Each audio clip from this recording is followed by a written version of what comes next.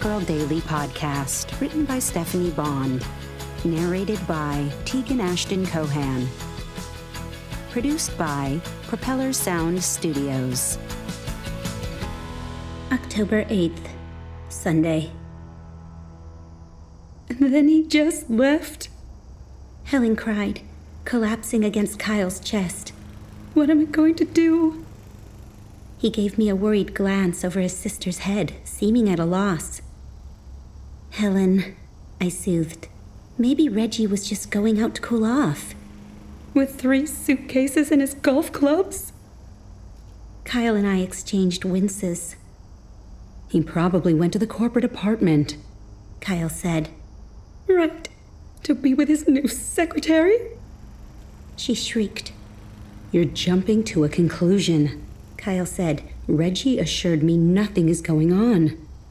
That's what he told me, too. She sobbed. But he's gaslighting me. He wants people to think I'm crazy. I was stunned to see this poised, put-together woman reduced to a puddle of emotion. With her red, puffy face and streaked makeup, she was unrecognizable. When I heard a noise at the door, I hurried to run interference. Libby Legs was coming out to the patio holding a drink, but I shepherded her back inside. "What's going on?" she asked sharply, juggling her ridiculous blue frozen drink.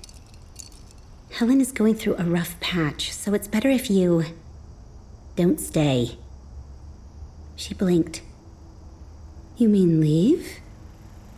I pressed my lips together, then nodded. But I'm her friend. I had to bite my tongue on that one. Just because the woman had insinuated herself into Kyle's Sunday social group didn't mean she was his sister's friend. And I was sure Helen would agree. "This is a family matter," I said firmly. "I'm sorry, but we'd like some privacy." Her mouth tightened for a moment. I thought she was going to argue. But suddenly she smiled and set down her drink. "Of course. Tell Kyle I'll check in tomorrow?" We both knew I would do no such thing. She turned and picked up her bag, then walked in the direction of the front door. I waited until I heard the door open and close, then returned to the patio. "Libby left," I mouthed to Kyle, and he gave me a grateful look. "Will you stay with her?" he asked. "I'm going to get something from the cabinet to help her calm down."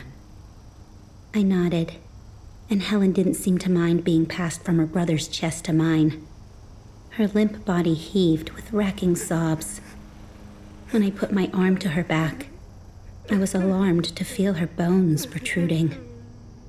"Try to take deep breaths," I murmured. "Helen, dear, when was the last time you ate?" No food. She whimpered. I had to look good for my husband. No food. Only Beltina. I swallowed hard.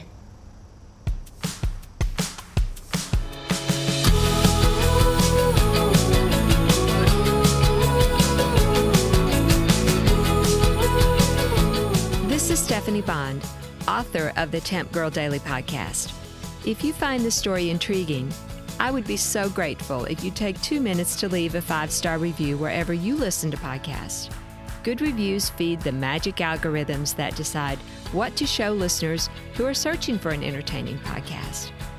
In short, reviews help more people find Temp Girl.